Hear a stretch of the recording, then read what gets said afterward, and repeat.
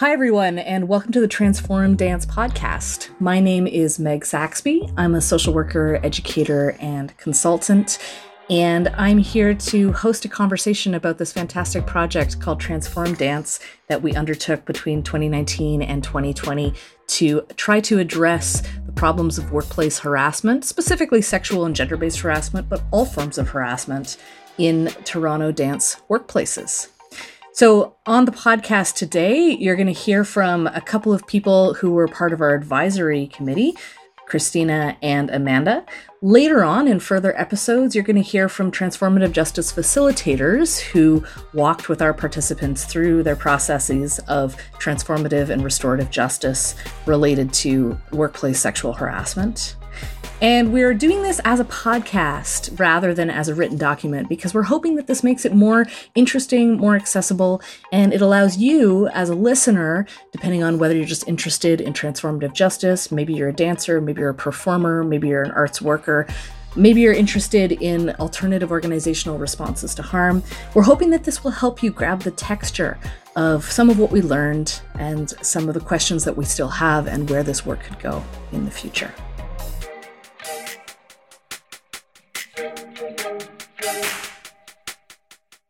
Amanda and Christina, I'm going to ask you folks to introduce yourselves, and then we will get started. I'm Christina Lemieux, and I'm the lead producer at Generator, which is the organization that incubated this project and produced it as it went along with Meg Saxby's support.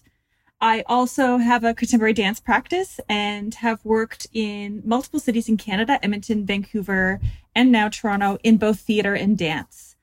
I'm at a stage of my career that I call the years of knowledge transfer, which is a time where I'm thinking about how we learn from each other, who has knowledge, what values can knowledge have. I think a lot about skill growth and embodied change and learning. So not just what are the skills that we're learning with our brains, but what do our cells know? What do they remember? How do we change knowledge deep inside of our bodies? What can learning look like, not just as an individual, but as a community or as a culture? And how can we shift and change how we learn from each other and where we learn from? Great. Thank you. I'm Amanda Hancox, and I'm the former executive director of the Dancer Transition Resource Center. I am a dancer, was a dancer, maybe still am a dancer, an actor, and I currently work with the Cultural Human Resources Council as a facilitator for their Respectful Workplaces in the Arts training. So my role in this particular project is on the advisory, and it's to bring my experience and my point of view, both from my perspective as my role with the DTRC, but also my personal experience, because I was a performer for 30 years. So I have been there. And that is interesting to me because the major part of my dance career was quite a long time ago. And to see how the dance world has changed, things that as a dancer, I just thought, well, I guess this is just the way the dance world works. And, you know, I said I would wanted to be a dancer, so I guess this is just it. And never thinking the way that dancers are now, that it could be different. And in terms of the transformative justice, it was a new experience to me. I didn't know very much about it. And it just is so powerful that it makes so much sense, because it means that, you know, these conversations can be had that will hopefully protect other dancers from being harmed, and hopefully will allow those who have harmed to become a better person. And really, we won't lose the wonderful creativity they have and what they have to offer by just sending them away. Could you tell us a little bit about what are the working conditions like? Well, they're just, you know, when I was a dancer back in the 70s, there was more funding and fewer people looking for it. So there was more work. And I think now, if you are going to be hired as a dancer, you just want to be known as easy to work with and somebody who doesn't complain, somebody who's not going to make trouble, make waves. But it can mean that you're just going to button your lip and deal with it. And I think it's tricky, you know, and it's situation, especially, well, not especially, but for example, in the contemporary dance world, where there is not very much of a company structure. Dancers tend to work in very small groups, that there's no support for HR or anything like that. And also, I think for the contemporary dance world, where so much of the work is in creation and done through exploration with the dancers. For example, there's a terrific move in the theater at the moment to use intimacy directors for plays that have sexual or violent content in order to create, as they call it, which is such a wonderful phrase, in order to create safe spaces to do dangerous work, which I just think is so, so wonderful. But, you know, in the dance world, this doesn't happen yet. Hopefully it will. But while you're exploring these themes in the dance movement, you know, it's hard to have a pre-discussion. It's not like there's a play and a script where you can look at it beforehand and say, okay, this is going to be an area that we need to look at. Let's look at this ahead of time before we start rehearsing this scene.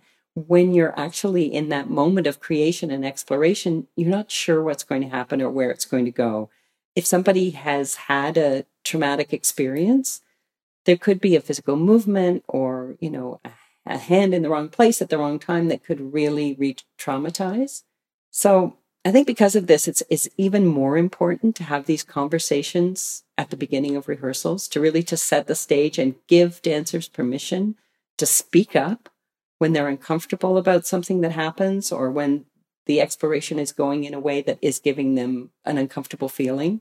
Another piece that's very different in dance, especially like in more indie dance than say in theater or opera, is that the stage manager is often not brought into the room until very late in the process. So whereas in theater or opera, a stage manager would be there looking at health and safety of the process in all of its terms from the very beginning of the rehearsal process, in dance, you might just be working with a choreographer or another dance artist for several weeks. There's often also not a third party in the room who is able to have a bird's eye view or a pulled back idea of what's happening, looking at all the ways in which safety is being monitored. Dance is also a discipline where talking or writing or speaking about the process is not part of the training. So dance artists are generally not taught how to be critical of what they're seeing in other dance, either through writing or other kinds of communication. And in general, in a dance class, you're not speaking unless you have a question to ask about what has just been presented. So there's a challenge as well around, just as part of the training in this art form, of having language to speak about what is happening in the room or what is happening with conflict. And additionally, dance is like a very physical form. There's a different sort of embodiment that can happen with conflict that is difficult to communicate. I think there's just a gap there that could also be addressed in how training is happening.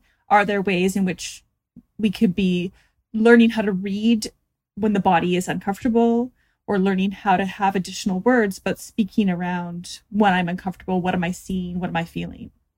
Something I heard a lot about, and I don't come from a dance background, so it was interesting to me, was people talked a lot about the way in dance training you teach your body to deal with discomfort. And that's just part of conditioning, and you're a performance athlete effectively.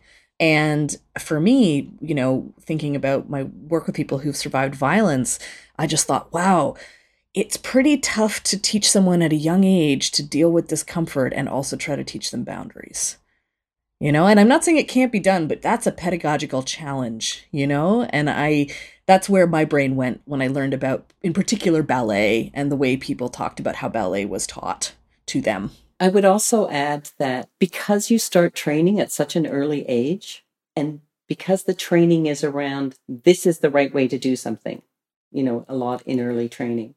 So you've got young people who are just at the age, and I heard this when I was talking to one of our counselors. She was talking to me about this. She said, you know, learning to self-assess happens in that age between around 11 and 13.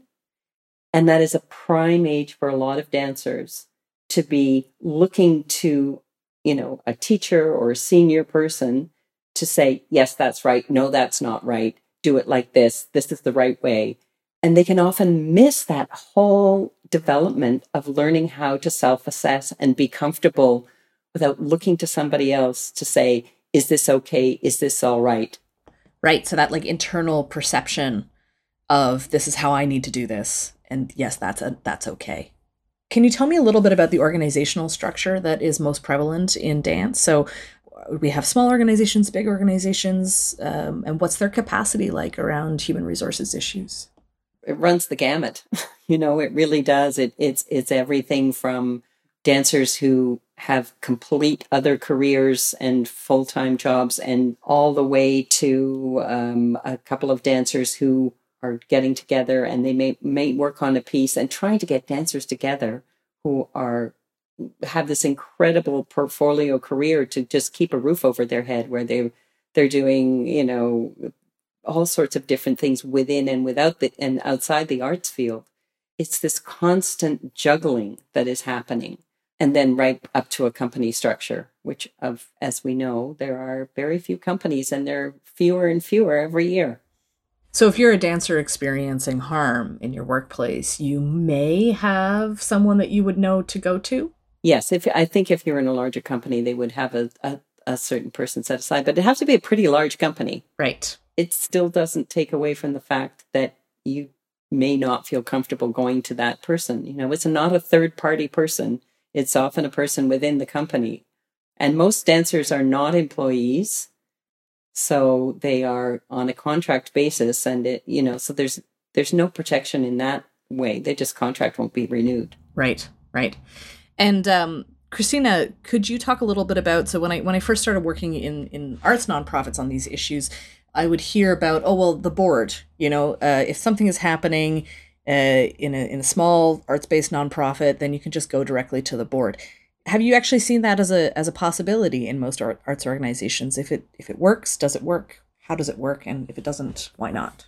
Yeah, so in the Canadian context, we have boards because of the way that funding structures are largely created, which is that once you get to a certain point, if you want more stable funding, the expectation is that you're going to find this group of volunteers who are going to gather however many times a year they do to oversee the operations of your organization and to provide strategic support and potentially sometimes operational support.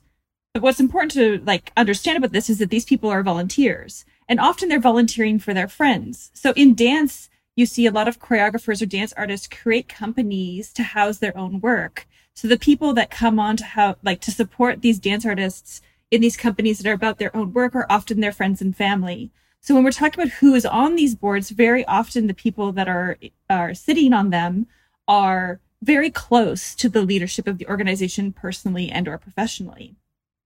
So that's one challenge that we see with who's on the boards. That, again, as Amanda mentioned, they might not be a third party or someone safe or removed from the process.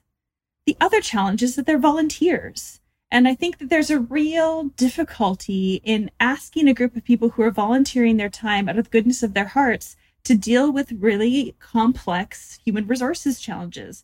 Even things like hiring or firing can be really challenging for boards, but it can shut a board down when something comes forward around harassment or unsafe workspaces, because that can also put a board at risk of lawsuit and whether or not they might have directors and officers insurance or what that means. So I think there's a big global challenge in how we structure the arts, in that these volunteers are ill-equipped to deal with complex human resources challenges, and they're just there to be supportive and have fun and maybe donate and go to a show. So the idea that the board is a place that's going to be able to provide high-level safety has some problematic bases. So kind of standard workplace safety legislation, the Ontario Health and Safety Act, would say that every company has to have a reporting process documented for sexual harassment complaints. But these reporting processes are documented, they exist now, it's enshrined in law, and they're still not often used, and particularly not in the arts. Do either of you have any comments on why that might be, or what you see as connected to that? I think it's just that the structure of the dance world it's mostly so small. There just isn't the human resource capacity for this. I mean, there's nobody trained in it. Well, I shouldn't say there's nobody, but in most cases, even some of the medium-sized companies will say, well, we don't have anyone who's really trained in HR. And there's not money at the moment anyway to bring in third-party advisors. Another big challenge with the classic reporting process is this time. They take time to go through the piece of reporting to whomever you're reporting to, an investigation being carried through, and then some determination being made at the end of the investigation. Some of these engagements that we're talking about might only be 3 weeks long. So if this incident happens halfway through the second week, the process is going to be over before the volunteer board of directors can even get the pieces in place to do an investigation process. So it often just feels like it's not worth going through these lengthy processes because I just need to grin and bear it for another week and a half, and then I don't have to do this anymore. Yeah, absolutely. Mm-hmm. Also, in terms of harassment, it's a known fact that people will let it go on for a very, very long time before they finally say, I can't take anymore and I need to do something about it.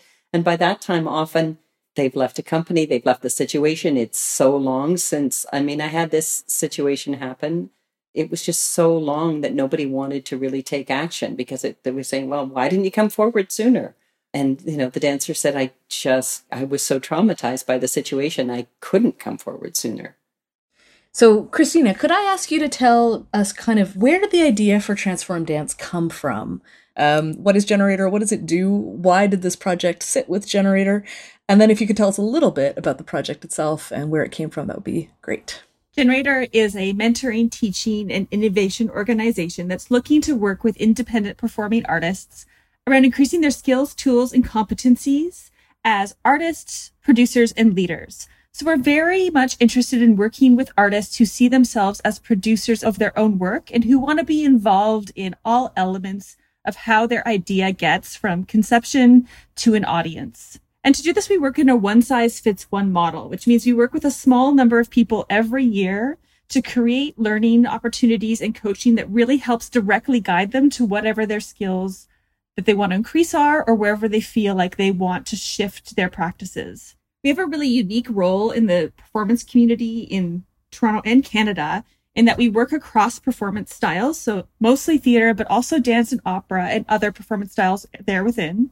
But what's most interesting about us is that we don't hire artists, we don't produce work, which means that our relationship to how the power of the arts community works is very different. We're not at risk of not being able to have a show that we're doing produced. Artists aren't going to not work with us because we are doing this, that, or the other things. So it really allows us to be a bit of an agitator and to move ideas and platforms forward that might not have a place elsewhere because the risk is too high to try new things. In the early winter of 2018, after the Me Too movement had hit the press and Toronto had its own Me Too moment with Soul Pepper and the reports that came out of there, the dance service organizations got together to talk about what we wanted to do as a group of people. So at that meeting, I offered to the group the idea of transformational justice as a potential framework that we could be using to look at ways to create community accountability and offer structures for different kinds of healing in this moment. And everyone was super on board in general. I left that meeting and went away, did some more research about what that model could look like.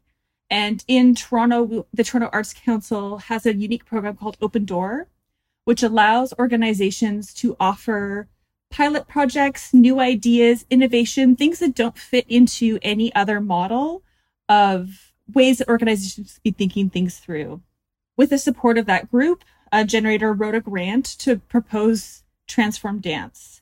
And I really want to commend the Toronto Arts Council here and the jury who sat through that project, because the grant basically asked for, I don't remember, something like $85,000. And we were like, we don't know what's going to happen or what the uses will be.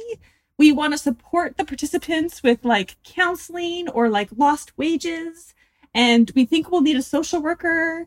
And I don't know, anything could happen. It's emergent.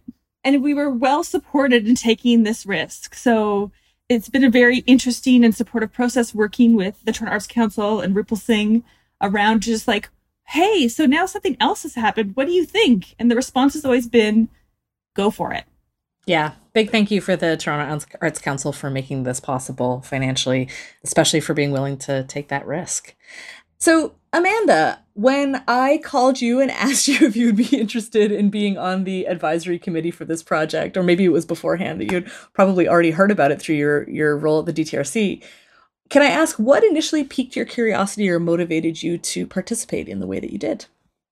In the work that I did with the Dancer Transition Resource Center, we would have dancers who would come to us, and sometimes they'd have this difficult conversation with us about wanting to leave dance performance.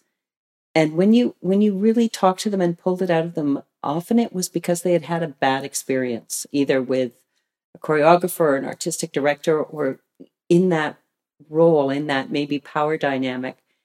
And it just seemed to me to be such a waste of talent that someone would want to leave performance because of that experience. And we were lucky at the DTRC because we have personal counselors. So we were able to put a dancer in touch with a personal counselor and talk through this. And often they would realize that it was not something that was across the board happening in the dance community, and that they could have a dance career and have good experiences. But I thought of the dancers who perhaps weren't members of the DTRC or who didn't think to come to speak to us, and that they may leave dance performance after all those years of working so hard to get to the stage where they could actually be a performer, and to give it all up because of a bad experience like that. It just seemed like such a crime. So it was very important to me that this work be done, and that we, as a community, look at how we can transform the community. And I would say it's not completely just about overt sexual harassment that we're hoping to change. And I mean, there are such subtle ways of harassment that happen. And I'm sure they happen in any community, but there are aspects of the dance community where this is really a problem. So I was really interested in exploring that more. I mean, there are even things like demeaning language based on gender and graphic comments about an individual's body, which happens a lot in dance. And it is really distressing. There were many reasons that I was ready to take this on, and I was very excited to be part of it. And Christina, I'm interested to know what initially piqued your curiosity about transformative justice, and what made you motivated to try to bring that to the arts as a way to address these problems differently. I became curious about transformative justice specifically through the folks that I was working around with the Generator office, specifically Nikki Shafula, who is just doing such interesting work around art and prison reform, and just the ways in which I saw through Nikki's facilitation of the Amy Project and other work that she's doing was pulling in these other modalities from other parts of the world that were having such huge impacts in how art can be made from a different place that felt more welcoming, more inclusive. I mean, all of those words that we love to use and throw around. For me, transformative justice offered an opportunity to shift the stories that we're telling and how we can work together to create a different way of understanding and supporting each other. So much of what happens in dance is this idea that, like, when I was training, my teacher slapped my butt when I didn't have my pelvis tucked in. And so that's the way I was treated, and that's the way you will be treated because I went through it, so you have to go through it too.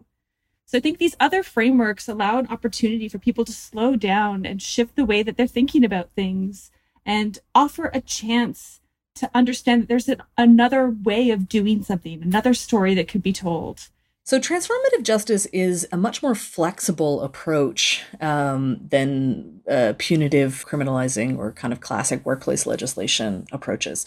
So currently we have legislation in Ontario that says that a workplace must investigate anything that's potentially causing unsafety or harm to its employees. Of course, this is a good thing, right? If you've got a bunch of people and they're working in unsafe asbestos-filled buildings, you want the employer taking care of that, right? So there's nothing wrong with that.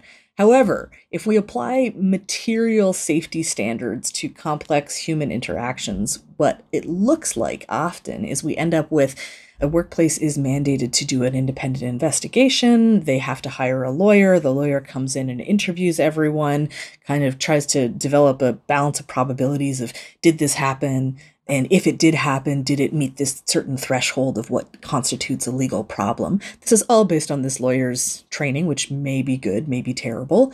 My personal opinion is most lawyers are not that good at understanding sexual harassment, even the ones who specialize in it. It's not the best framework. So this is this whole kind of huge burden of administrative and legal and emotional work that gets triggered when we have a problem, right? Whereas TJ is a framework which is a lot more nuanced and a lot more flexible. It says, okay, where is the harm here? Who has been harmed? Who is doing harm? What are the needs of the person who's been harmed for healing and well-being? And how can we support those needs? And sometimes it's as simple as a person, they want to write a letter and they want a friend to read the letter to the person who did harm. They don't particularly want to engage in a dialogue. Maybe it was 10 years ago. Maybe it was 6 months ago. So it can be these kind of small pieces that a group of supporters, sometimes friends, sometimes colleagues, sometimes family members, can support them in doing. Could also be something more complex, like they're trying to leave a violent relationship and they need help in leaving well, and they need help in staying safe, and then at some point they want to engage in a dialogue with their former partner, but they don't want to involve law enforcement. So there are bigger stories like that too.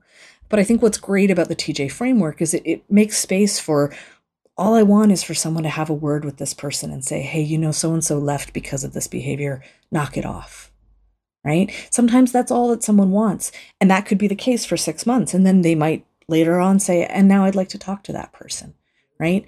But a TJ framework is more flexible. It's slower. It doesn't worry as much about risk and liability and legal thresholds and finding the facts of what happened. It's more about, obviously something's gone wrong here. Someone's been hurt. And our interest as a community is in helping the person who's been hurt and also helping the person who's done harm to maybe understand what was going on with their own behavior that maybe they didn't know.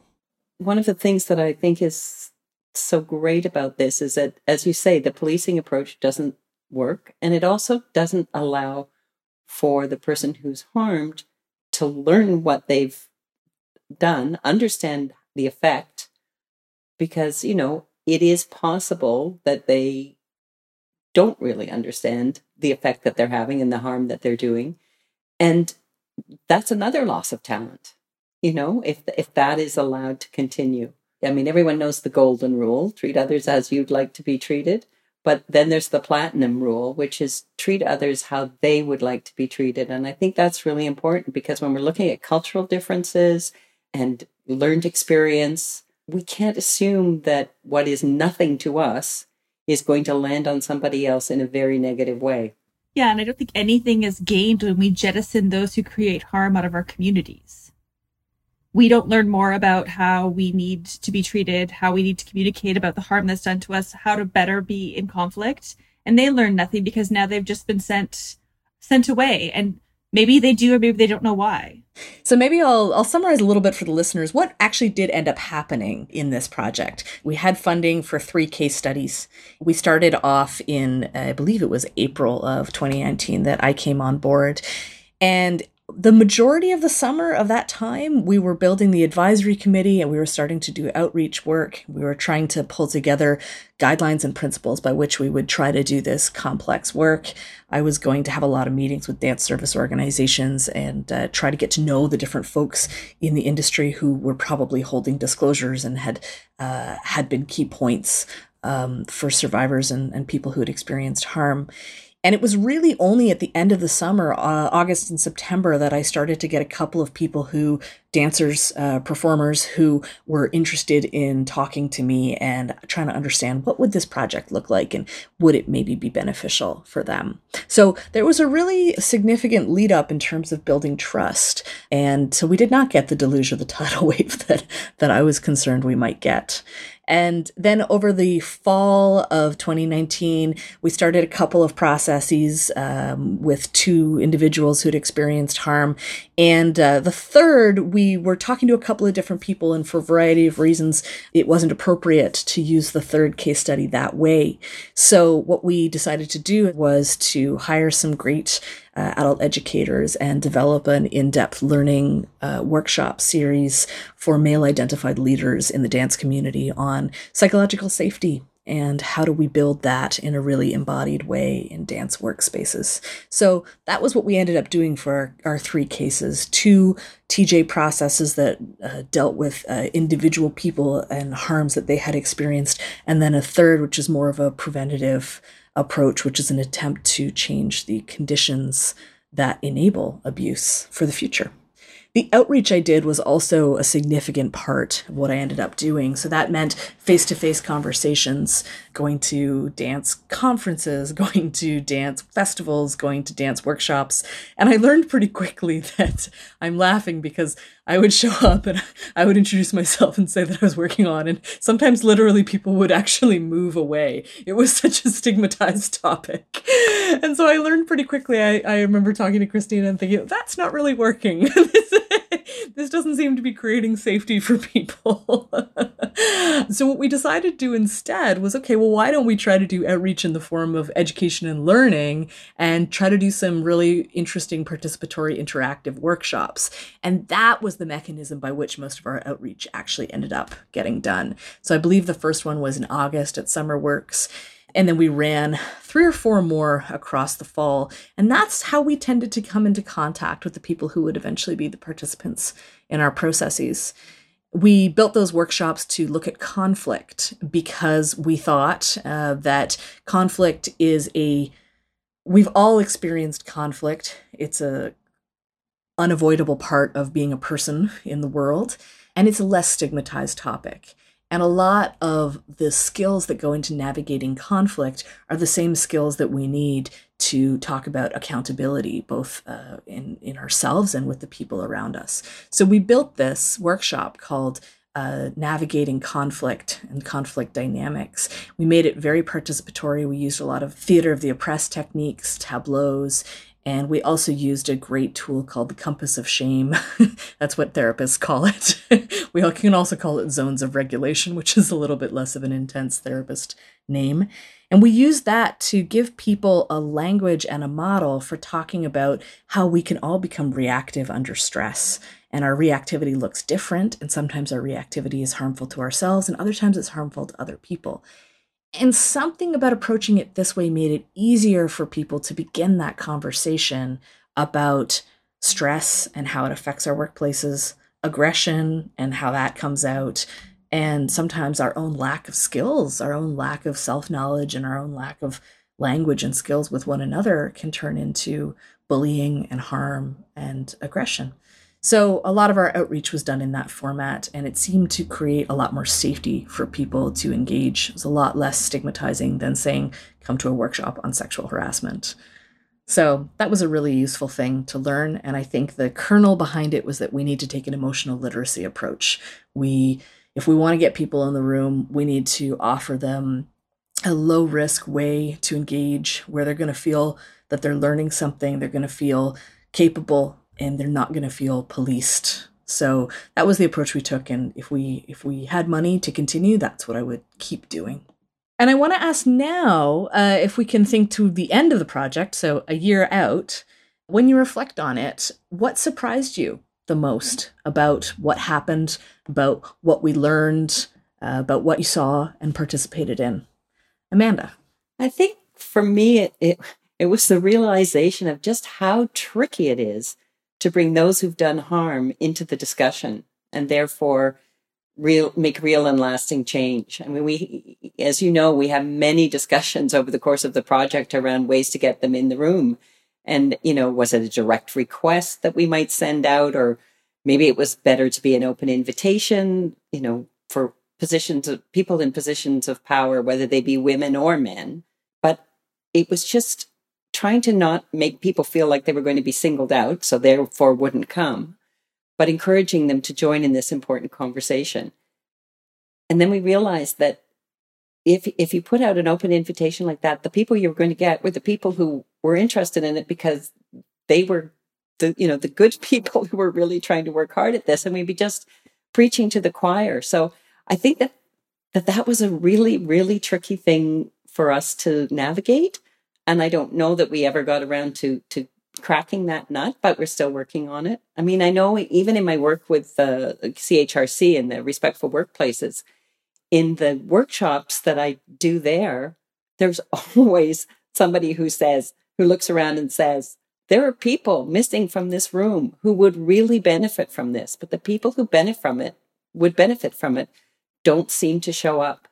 So I think that's something that surprised me in one way, but then maybe not.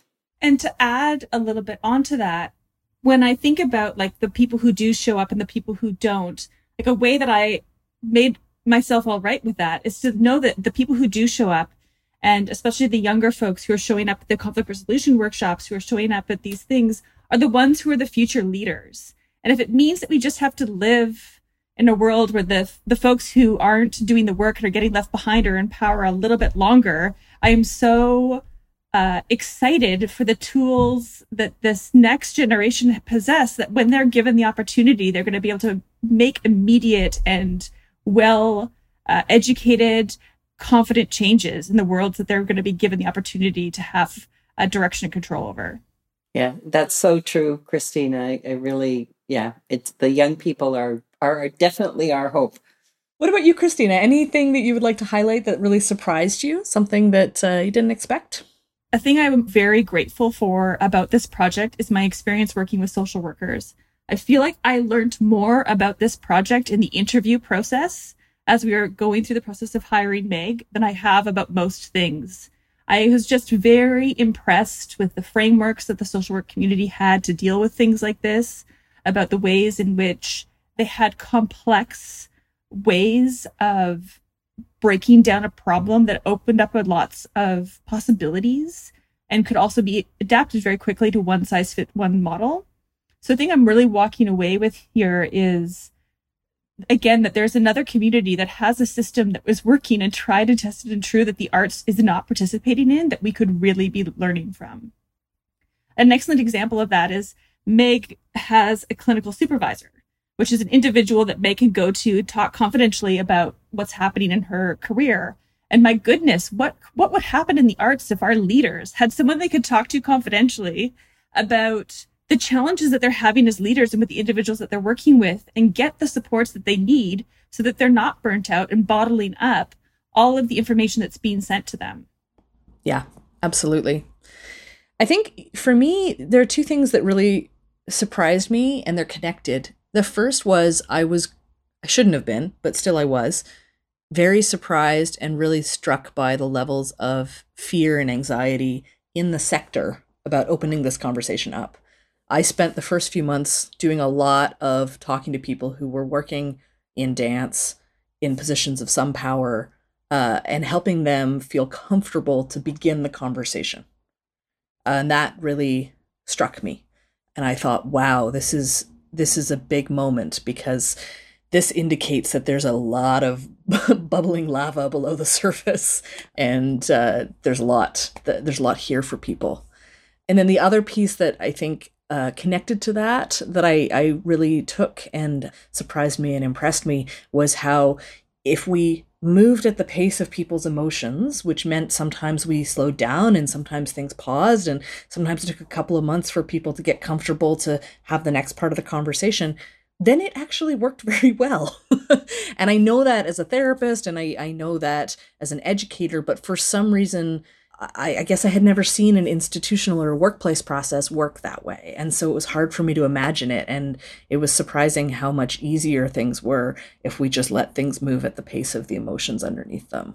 One of the things that was really reinforced for me with this project is that when faced with trying to make a change, people often want to talk about like where the best place to start is. Is it like the schools where people are taught? Is it with the dance artists or the individuals who have been harmed? Is it with the individuals who have done the harm? Is it with the boards? It's like, there's this like way in which people could get wrapped up into a conversation of where's the best place to get going from. And what I took away from this is that all interventions matter, and just start. And like, I think what we're seeing happen now, 2+ years after the initial beginning of the Me Too movement, is that when we're working at this problem from all these different places, there's what the CHRC is doing, there's what we're doing with Transform Dance, change is going to come from all ways. And the idea of worrying about where to start isn't maybe all that useful. Just do something and see what happens. Thanks for joining us for episode 1 of the Transform Dance podcast. If you'd like to hear more from the perspective of process participants themselves, you can check out episode 2. And if you'd like to hear more in-depth reflections from our facilitators, you can tune in to episode 3. For more on the logistics of how we made it work, you can see a written report on the Generator website at generatorto.com/transform-dance. Thanks for listening. Take care.